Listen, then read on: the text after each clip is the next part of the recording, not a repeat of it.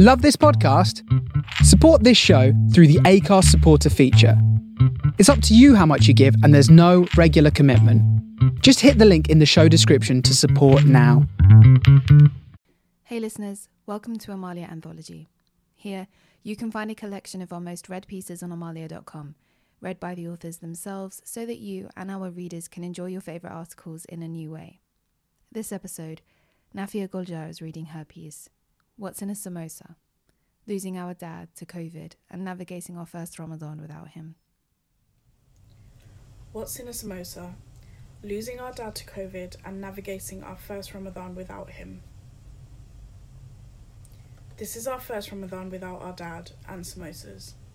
My dad was an extraordinarily good person who led a simple life that had been full of sacrifices and selflessness. He was the absolute best dad we could have possibly hoped for. He passed away on Sunday, 19th of April, after a month-long fight against COVID-19. He fought extremely valiantly after being sedated and intubated on a ventilator. He battled against pneumonia, multiple infections, extremely severe thrombocytopenia, and sepsis. We got called to the hospital on 2 consecutive days as the doctors thought he would pass away in the space of a few hours. We went to the hospital, got to be by his side in full PPE, and prayed non-stop. Both days he carried on fighting, and the doctors and nurses were astounded. Even though he had been sedated for almost a month, I like to think that he felt our presence and love by his side. As the eldest child in our family of 5, I've been on autopilot since the day my dad was hospitalised on Monday 23rd of March until the day his on-call consultant called me to say that my dad had passed away. Wake up, anxiously wait for the consultant to call us with our daily update between 2 and 3 p.m, fully understand and note down all the changes, update our extended family in the UK and Bangladesh about my dad, and pray continuously that there'd be no other phone calls until the next update. Rinse and repeat. I'd been careful not to cry too much or show how terrified I was in front of my mum and younger siblings because I didn't want to distress them, but this has been the hardest time of our lives. In the end though, his passing reflected his character and was extremely peaceful. His janazah and burial was 3 days later, on a beautiful sunny day in strange circumstances.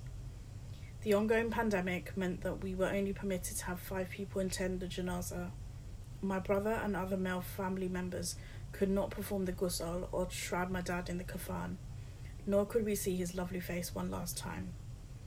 In spite of all of this, we found some peace as a family after we had laid my dad to rest, finding solace in each other and in prayer. 2 days later, it was Ramadan, and a sadness I'd never ever felt before took hold of me and weighed my heart down until I literally cried out from the pain. Ramadan is our favourite month of the year. Our parents always made sure it was extremely special, and the prospect of having to navigate our first Ramadan without our dad was almost too much to bear. Everything was a gut-wrenching reminder of his absence, but also of his love and care for us. During this period of lockdown, quarantine, and social distancing, I've been able to reconnect with my faith more deeply and reflect on the ways in which my dad taught us life lessons through Ramadan and beyond, through his actions and our family traditions. Typical of many Desi parents, my dad wasn't an I love you type of man, yet we've always, without a shadow of a doubt, felt his love, especially during Ramadan. You see, my dad's main love language was feeding people. We were infinitely grateful for the opportunity to strengthen our iman during the month, but also to eat food together every day, as well as with our extended family at lively iftar parties. My dad adored and was a big advocate for communal eating, never more so than in Ramadan. As a Bengali family, there are some staple foods that we've always eaten during Ramadan for both iftar and sehri. For iftar, this includes kisuri, sanabiran, dale bora, and ribena, always ribena. For sehri, it was always amdud bath. These were the comforts of my parents' childhood, and they became the comfort of ours. And don't get me started on the fruits. My dad's absolute favourite way of showing us how much he cared was through filling our kitchen with seasonal fruits. The fruit simply tripled in quantity and variety during Ramadan.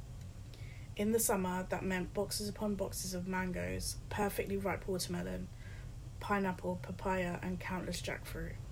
I can still see my dad happily walking up our garden path, pulling his shopping trolley behind him after a trip to Whitechapel, a huge jackfruit sitting inside. He would wait for it to ripen at home, insisting that it was a precise science and he knew what he was doing, and he actually got it bang on most of the time. I get a pang of sadness every time I look at that trolley, knowing that I'll never see my dad walking with it again. These staples and the routine of preparing them every Ramadan was something we probably took for granted. I appreciate our parents making this a family affair. We all got stuck in so that one person wasn't left exhausted after a long day of fasting, something I'm grateful to our parents for instilling in us. My mum would prepare the main few dishes, and my dad and I would prepare a selection of extras, whatever any of us fancied that day. Anything from chicken wings to begonis, and slice up all the fruits. My brother and my sister would lay the table, and Dad would serve us a bit of everything, plus 2 dates for him because he loved them. He would make up his ribena, filling the glass halfway with ribena and topping up with water until it was still an opaque purple colour, and we would all sit together with Sunrise Radio or Channel S on, waiting for the azan. His eyes were inevitably always bigger than his belly, and he would be defeated halfway through. Since we were old enough to pray Tarawih, he would always encourage us to eat light at iftar so that we wouldn't feel sluggish and we'd be able to pray all 20 rakats. He would remind us that the food will be waiting for us on our return and we should do our best to maximise our rewards during prayer. Somehow, and I suspect it was on purpose, he would always have something left over on his plate that each of us loved. He would offer it to us, often feeding us lovingly with his own hand, which is a sign of affection in our culture and always reminds me of when we were children or ill. Dad would not take no for an answer, no matter how much we protested. A samosa for my little brother, a chicken wing for my sister, some papaya for me, a Dailabora for my mum. It might sound silly, but that's the kind of man my dad was. He'd give you the shirt off of his back and the food off of his plate, always showing us the importance of generosity and sharing what you have. However, the Ramadan tradition I've missed the most has been making samosas with my dad. This had become our little ritual since he taught me how to make them over 15 years ago, and no one else in our family knows how to make them. We'd always make a batch just before Ramadan and another just before Eid. Always together, as he said, 2 pairs of hands are quicker than one. My mum or I would cook the filling, usually lamb or chicken mince, potatoes and peas. Once the mixture cooled, my dad would do all the prep as he knew that I didn't like doing it, but truth be told, he was just better at it than I ever was. The prep included painstakingly removing all the whole spices from the filling mixture, because no one wants to bite down on an elachi, cutting the pastry into thirds and making the glue by mixing flour and warm water into a thick paste and making sure there are no lumps. He would then bring everything to the dining table along with a huge tray for the finished samosas. We'd put on a film or documentary and we'd get started. He taught me the correct way to fold the pastry, always 2 layers thick, so that the samosas end up being a perfect equilateral triangle rather than an isosceles or, God forbid, a scalene. He told me to never overfill the samosas, otherwise there'd be gaps in the corners through which oil would get in during the frying process and make the samosas greasy. There were years early on where I couldn't get the hang of making them exactly like him, sometimes throwing a tantrum, and not once did he ever lose his patience or get irritated. On the contrary, he would always be full of praise and encouragement, quietly fixing my botched samosas, filling in the gaps after I'd given up and left, and gluing down any flyaway flaps. Once finished, he'd always clear and wipe down the table and give me the easy job of putting the finished samosas in the freezer in batches. Unfortunately, we didn't have any left in the freezer, and Dad becoming ill meant that we didn't get to do our Ramadan prep for this year, something I really regret. It really hurts to think that the next time I sit down to make them, my dad won't be there to help. The older and busier we got, the less we wanted to eat the usual Ramadan foods and the less invested we were in carrying on our usual traditions. Iftars became healthier as my siblings and I didn't want to eat fried food and so many carbs late at night. Sahri became a quick bowl of cereal or some toast, as we had jobs in uni to get up for in the mornings. In hindsight, I regret not making more of an effort in the last few years during Ramadan. Although my parents understood, it fills me with sadness to think of them eating Sehri alone together during the week, and I wish I'd eaten a few more meals at Sehri with them.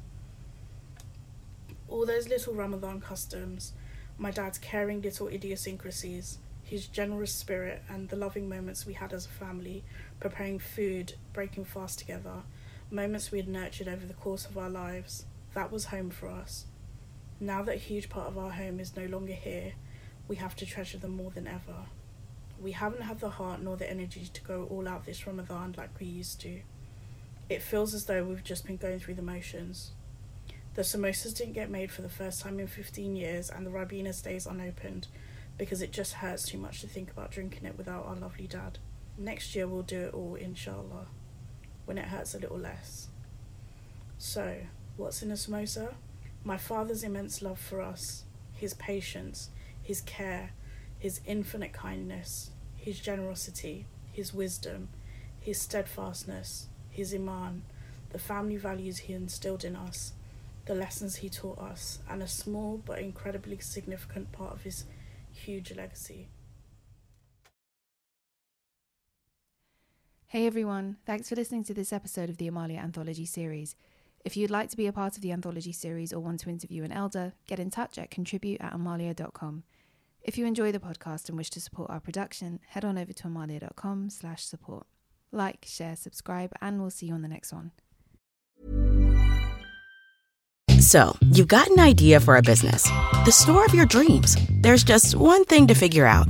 Everything. That's why Shopify's all-in-one commerce platform makes it easy to sell online, in person, and everywhere else. Sell on social media, source products with an app to get that first sale feeling.